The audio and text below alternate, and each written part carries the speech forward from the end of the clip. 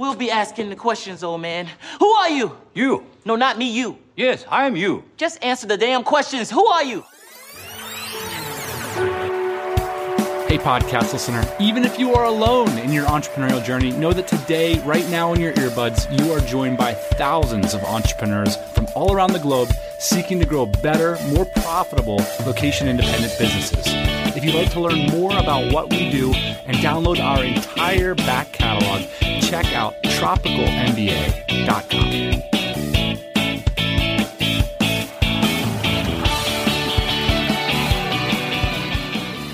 Happy Thursday morning. Welcome back to the podcast. Welcome back to the podcast, boss man. It's good to have you. How are you? I'm pretty damn good. I'll tell you what, my computer just took a big fat you-know-what on this podcast, and we were like 15 minutes in, and that was fire.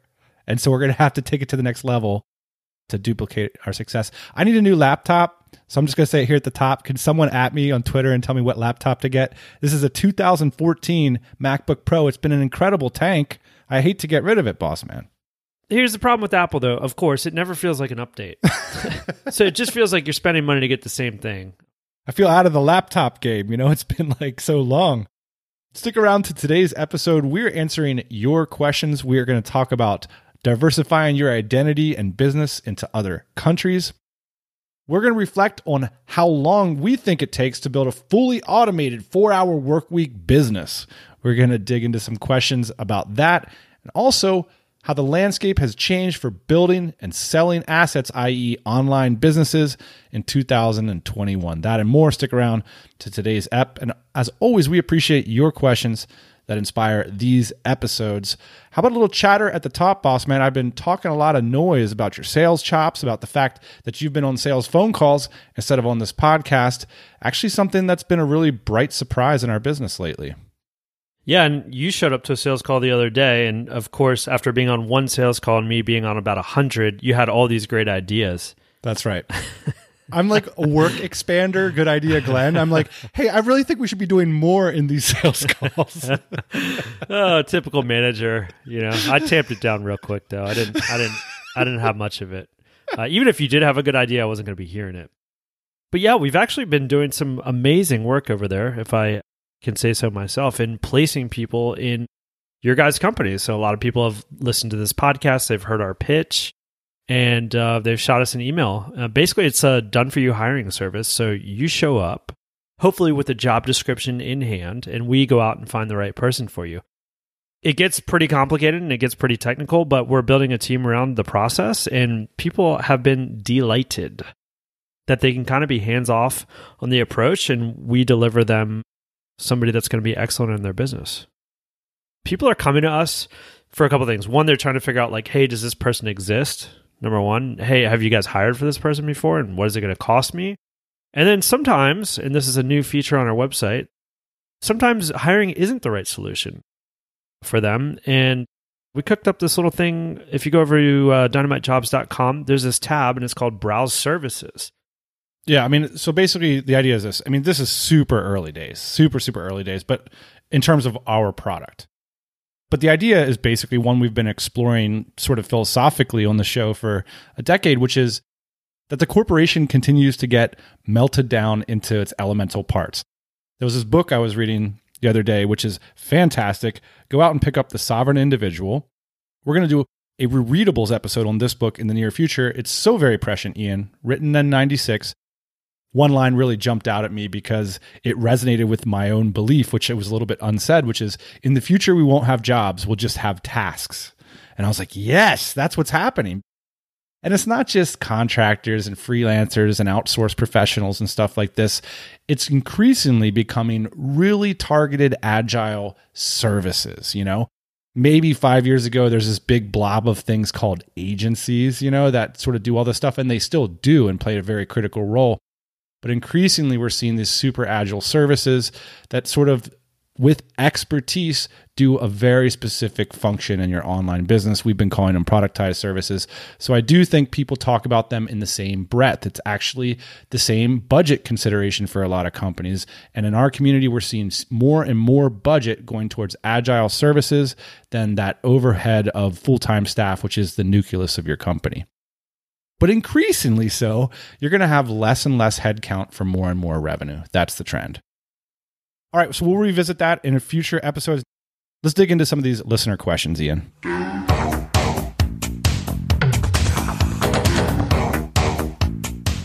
So Alan writes, I've been exploring the ideal of multiple passports. That's right. Many people online talk about this idea of diversifying your citizenship, Ian. A lot of different words for it. Sovereign individual is one you could say. The Sovereign Individual book suggests that in the future, people will purchase national identity and credentials as sort of a service. And they use, like, I think in the book, they use Malta as an example. There's more and more of these sort of like nationality as a service products coming out. And we've, talked about them on the show many times. Back to the listener question. Turns out I qualify for a couple different ones due to ancestry and was talking with my family about it.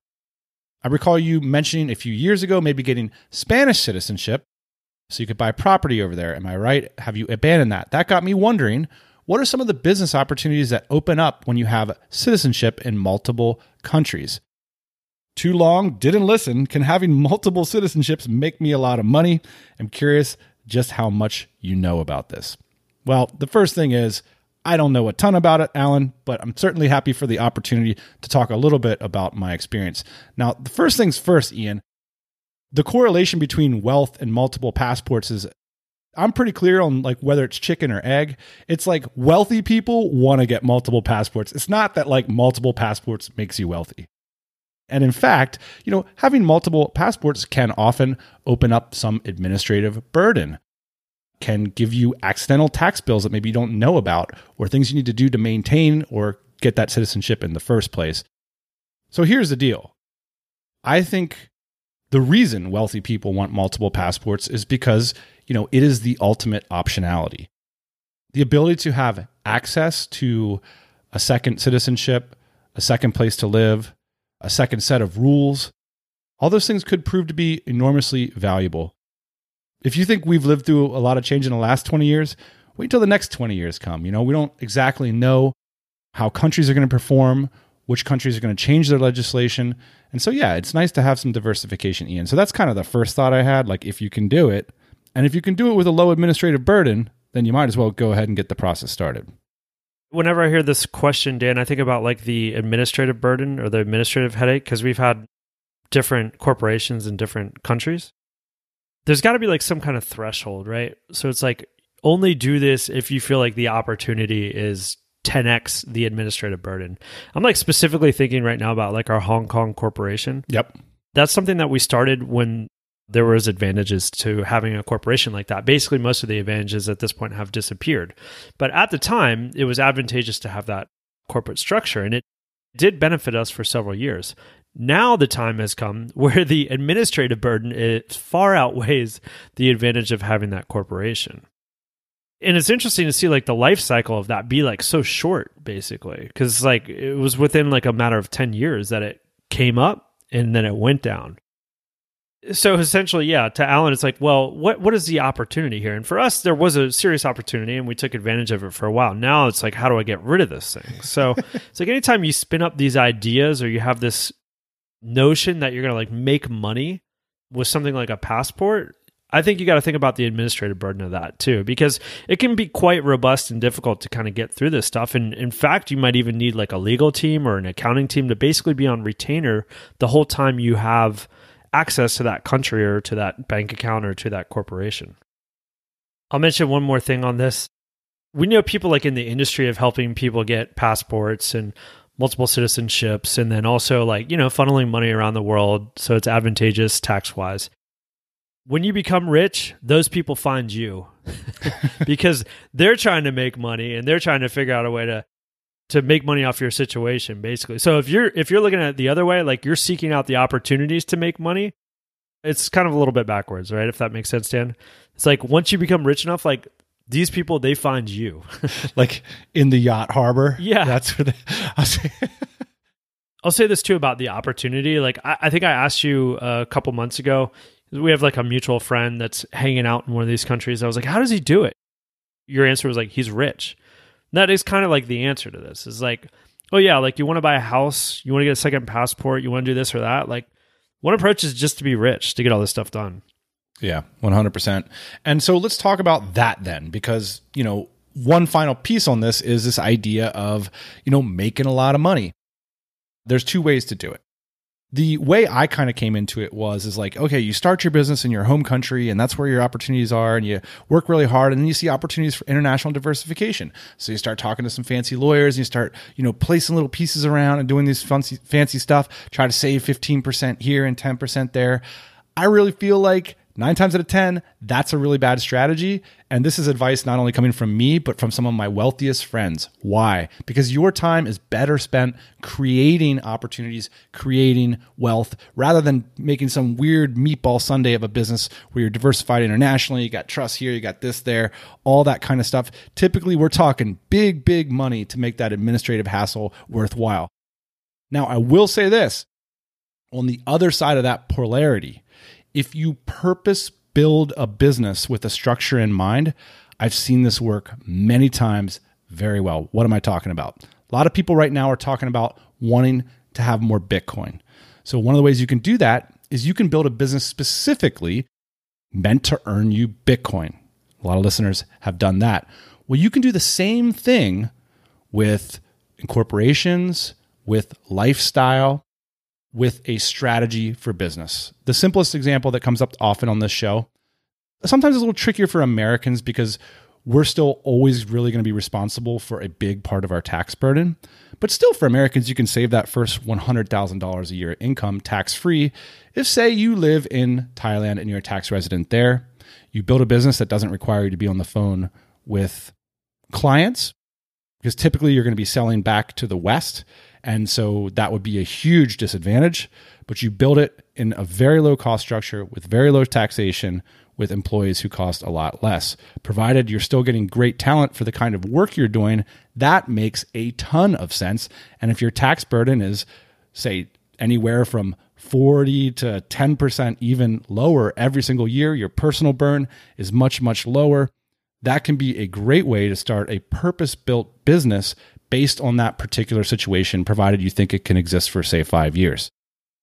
But I actually, I was thinking about that topic because just like going through this, like looking at my rant and all this kind of stuff, like, if we had to start fresh in America and like grow a business, like if you look at, and we'll get into this in the next question, but I think the point I was really trying to close on here, Ian, is like reducing your personal burn as you're trying to, get to a point where you can afford to live based on money you're making from your business. No small feat, it's really, really tough. And so we'll get into that in the next question. If you run a growing 7 or 8 figure remote company, your next productive team member could be just one simple phone call away. Check it out. I'm running an ad for our own stuff. How cool. This week's sponsor is our very own done-for-you recruiting service for remote companies, courtesy of dynamitejobs.com. You can learn more at dynamitejobs.com/remote-recruiting. Our process starts with a simple, free, no obligation phone call with one of our senior recruiters, and often the boss man himself. We'll get a sense for your company, your mission, the candidates you're seeking. We then go out and execute the entire job search on your behalf. That includes marketing to our database, as well as taking a lot of the budget from the service fee and going out and proactively marketing your job to third-party sites, services, communities, and so on to ensure you get the best candidates for each individual job. Again, we know how to do all this stuff. We perform all the filtering, the interviews, and the assessments on your behalf. So basically, we're delivering you qualified candidates who are interested in your position, who understand your needs, and are looking to have that final conversation with you about, whether or not it's a good fit. So obviously, hiring can be a total pain in the butt, but the team at Dynamite Jobs does this stuff every day. We understand remote-first businesses and have the systems and people in place do the job quick and reliably on your behalf. So with our new done-for-you recruiting services, you can stay focused, or your team focused on what you guys do best, and we'll take care of the hiring on your behalf. To learn more, head on over to dynamitejobs.com/remote-recruiting, schedule a call, or drop us an email, team@dynamitejobs.com. Next question from Norman. Thanks for the replay of episode 303. Ian, during Snowpocalypse here in Austin, or Iceapocalypse, or Snowvid, or whatever we're calling it, we just couldn't fully spend a bunch of time on the mics, and so we ran one of our favorite episodes of all time describing the sale of our first product manufacturing business. So Norman continues to write, for whatever reason, I've forgotten that Ian was only working 5 hours a week on that business when you sold it. Keeping in mind that the 4-hour work week was overdone and mostly misunderstood by everyone back in the day and since, and I think Norman there is specifically referring, Ian, to the title, I think the topic would make for a great show in the context of the business you built and sold. So let's go through a few of these quick fire questions from Norman. The first is, how long did it take to get there? This is something I really wanted to talk a little bit about, Norman, and I'm glad for the prompt, because thinking back to that idea of the expenses, and we talk all the time on the podcast about the 1,000-day principle. It's this idea that for 3 years, you're going to toil in squalor, and you're going to drive an entrepreneur mobile, and maybe your clothes aren't going to look that good or stylish, because you know what you're doing? You're busy building your business. And you're probably paying people more than you're paying yourself. Most likely, yeah. That's a very common thing that happens in those first 1,000 days. And frankly, Ian and I are back in those 1,000 days, and over the last few months, our hard work, our toil has been paying off. We're starting to see some sunbeams coming through the clouds that maybe we're going to be able to pay ourselves more than we would make in a professional salary from the business that we've been building the last few years. I'll tell you what, my wardrobe is definitely suffering, though. There's no doubt about that. I'm glad you brought it up, pointed it out. So the reason I wanted to bring this up is, how long did it take to get there? And there's this concept related to the 1,000-day principles called the 10-year career. And it's just a spitball napkin math thing, but it looks like this, Norman. For 3 years, you're going to have to be a hardcore apprentice. You are going to have to learn something valuable by working in an organization that provides value. That's what a lot of the candidates are doing over at Dynamite Jobs right now. That's what a lot of our apprentices have done. This is sort of like your ante at the game of entrepreneurship. You're going to have to put 3 years minimum into a career. Often it's much, much more than that, just to understand, what the lay of the land is. The next 3 years, say you want to jump ship from your career after 3 years of learning your knowledge, build your own thing, you got to toil away for 3 years. By the way, Ian, you want to take a guess at the average age of a successful startup founder? Yeah, if it's written by the Silicon Valley Media Company.com, then I'd say it's like 24. In actuality, it's probably like 40 years old. It's 42. Yeah. It makes sense. Typically, the more career experience you have, the more likely the business that you toil for 1,000 days is going to be successful. Now, there's another side to it. If you're waiting until you're 42 to start your first business, you're less likely to start that first business, because you're probably getting paid pretty good by the time you're 42. So that's the other side of it, right? You might have a lot of commitments by the time you're 42. But, if you're listening right now and you're 40 plus or whatever, you're in a great spot, provided you can take a step back in terms of your earnings, toil away through those 1,000 days. And there's ways to mitigate that too. By the time you get to that age, you might be able to find investors, money that's affordable for you to take relative to the valuation you think your company is worth. So there's other ways to do it. Let me just lay this out, Ian, and then get your comment. Let's take that first period, call it 3 years, whatever. That's where you're learning your industry, getting paid by somebody else. That next 3 years is when you start that business, get through it, pay yourself back what you were maybe making before. And then that final 3 years of this hypothetical 10-year career is really when you get into that earning torque band. Your business has been cruising along for some time. You're able to hire managers, key staff members to run it on your behalf. And that's really what we're talking about here. I think entrepreneurship is probably minimum a 10-year commitment in someone's life. Kind of answer this like a little bit more specifically, Dan, because I Sure. think you gave like a great kind of overview of like the trajectory of an entrepreneur. I want to point out a couple like specifics about our situation in case he's asking like specifically what happened with us. The first 3 years that you mentioned, we were actually basically working for someone else in the same industry that we started a business in. So product manufacturing and design. So boom, shortcut right there because we were getting paid to do it.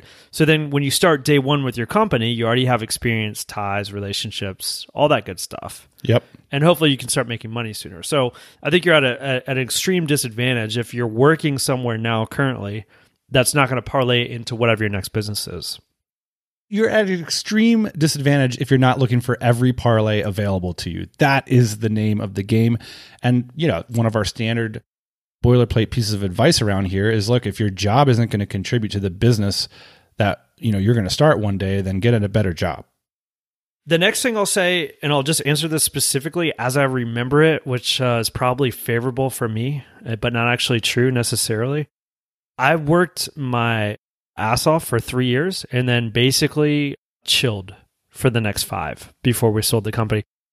And let me get specific about what I mean by chilled. Like, I definitely worked several hours a day in the beginning, and then yes, it became 5 hours at the end of it. But those 5 hours, I had like direct input on the most impactful areas of that business. Meaning I was like making decisions. Basically, for 5 hours a week, I was making the toughest decisions in the business. And that's a pretty cool, fun place to be. I definitely have some regrets about not being there anymore. And I think we're certainly trying to get back to that place. One of the things that I'm noticing with people that are coming to Dynamite Jobs for us to help them hire, and this, I didn't necessarily see this that much when we were doing it, is like people are elevating themselves out of their roles. Like people are coming to us saying like, hey, I'm the lead developer. I'm also the founder. Like I got to take a step back from this. I'm just trying to be the founder.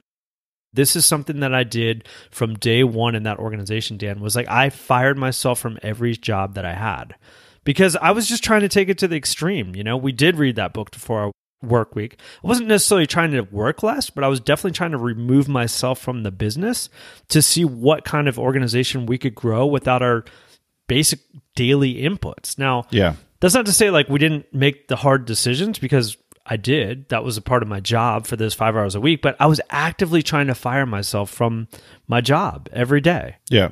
And I'd say that's how I got to the point where I was only working 5 hours a week, was I essentially fired myself. It's totally possible, right? But it's really about, it's like an asset, a cash flow, and a money problem. Or you could even say just a margin problem. Like at the end of the day, you just need to build an asset that provides you margin in an assetized or an automated way. It's another way of saying it's an asset, like not a job. Norm's next question, what about Dan's time commitment? Let me answer this for you, Dan. Dan went off to build another business.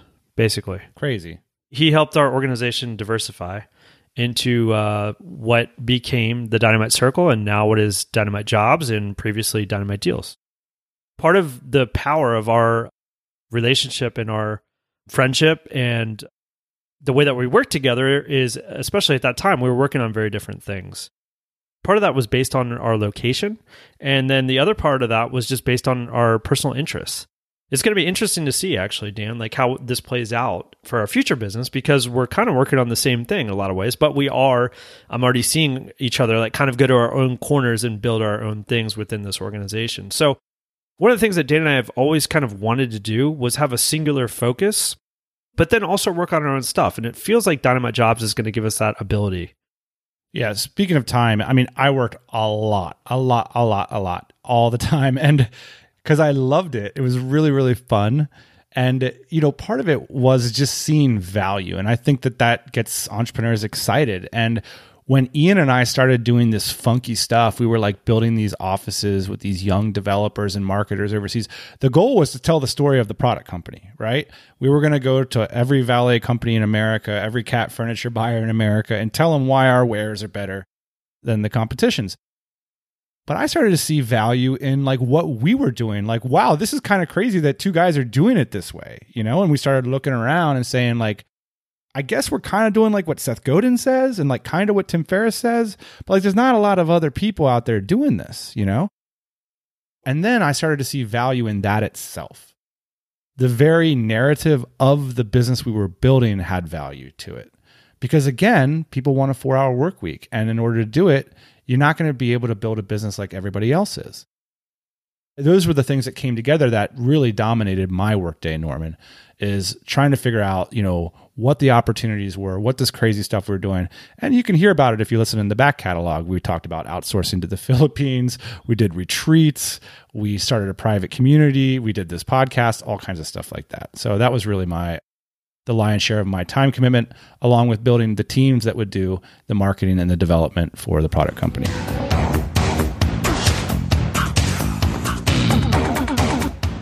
So So there's two final questions here, Ian, I'll meld together and just sort of get your parting thoughts on it. How long did it basically take for you to be able to work less than 10 hours a week? I'm just going to put words in Norman's mouth here. It seems like he's saying, I'm curious about this concept of building a lifestyle business that pays me a good living that really only takes about 10 hours a week. And we both know lots of multimillionaires that do it in less than 10 hours a week. Considering that building a business that can be run on this amount of time is a lifestyle choice, what would you do differently while building your current business in times of commitment, lifestyle, business, and culture? That's a lot. I'll just say this, and this is just like the simplification. You need two things in your business, I believe, to be successful with what you're talking about. You need margin, and you need smart people around you that you're willing to hire to take over your responsibilities. And you need to get on the phone with Ian for 30 minutes to give him some of your margin. See, you brought it all back. I love it, man. I brought it all back. But seriously, you need margin so you can hire people and so you can afford to step away from your business. And then you actually need to hire people to do the things that you're doing. And that's how you remove yourself from the business. If you're stuck on controlling every aspect of your business, if you don't think that there's somebody out there better than you that can do all these functional aspects of the business, then you're wrong. And you're probably not going to achieve these types of results.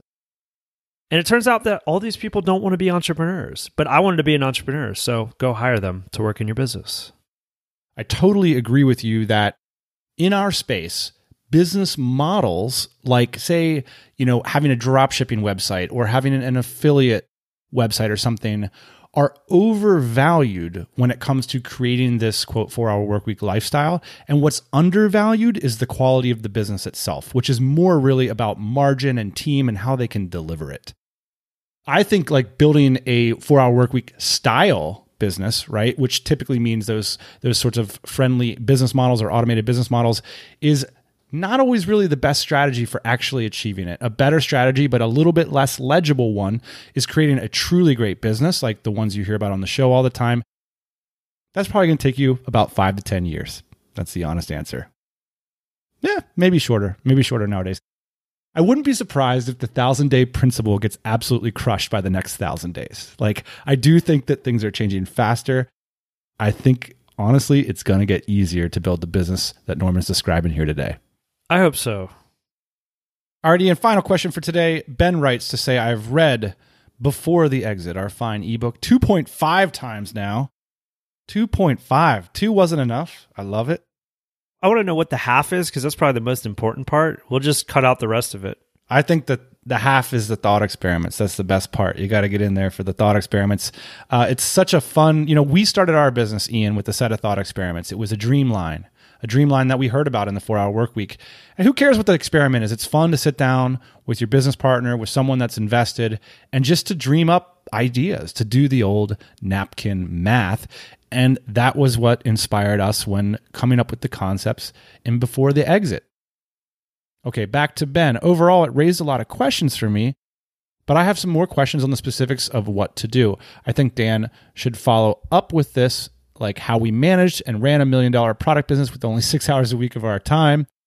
You make great claims and need great justification, boss man. What did general manager compensation look like? How was the operation run? And critically, and this was tossed in by our producer, if we didn't have the income from that second business aforementioned, would we have sold the product business? I don't think it's fair to the person in that position to necessarily tell what they're making because they're actually still in that position. I have no idea what they're making now, by the way. The question is like, how much do you have to pay a GM to run a business like that? Anywhere from $50,000 to $150,000. And the reason I say the range is that is because I've seen people even do it for less. The nuances matter. Yeah, the nuances matter. The industry matters. Where your company is located matters. What people's expectations are, they matter. The opportunities ahead of you for your business matter too, because at different pay levels, people are going to want to like have the ability to take advantage of an opportunity versus not. And so that's always like an interesting one. If you want someone with less experience to come in and just like keep it rolling, you're at the lower end of the range. If you want someone who's exploited opportunities in the past and can bring that knowledge to your company, you're looking at maybe beyond that upper range. And so it's going to depend a lot on like what your vision for the position is too, and what you think the market opportunity is. And while we're talking about hiring, just somebody came to us the other day, Dan, for a specific hire over at Dynamite Jobs, and they gave a range that I thought was like really fair for a salary. I think at the time we were talking about a chief marketing officer. They gave a really acceptable range. And I was like, well, what if it costs 20% more than that? And they were like, yeah, that's totally cool. I think that that's interesting to be able to operate like that, because essentially that business has plenty of margin and they're actually looking for somebody as an opportunity, not necessarily as like a liability. So I think that's like really important. It's like if you're trying to micromanage the cost of like your GM and all these different positions, like you might not have enough margin built into your product, like we talked about before. You might not be able to actually afford this person. Producer Jane mentions, well, if you guys didn't have the income coming from your podcast and your private community and stuff, would you have sold? At the time, yeah, because we were looking for an exit. We were looking for a way to like pat ourselves on the back. We were looking for change. I was a little bit burned out. In retrospect, Dan, us at like 40 now, would we have sold? What's your answer? Hold. For sure, yeah. Cash flows, not cash piles. People are asking for specifics. Specifically, I just wish we would have held on to it and just continued to build our portfolio, because especially we're seeing in, this last year's environment, better to be sitting in assets right now than sitting in cash. And so with this particular asset, one that we spent a lot of hard work building, I'd love to see what kind of opportunities we'd have exposure to if we still had a manufacturing business in the portfolio. It's easy to say that, Ian, right? But, Well, it's easy to say that, but here's one of the main reasons why I'd say hold. At the time we sold that business, like there wasn't hardly any legibility around it.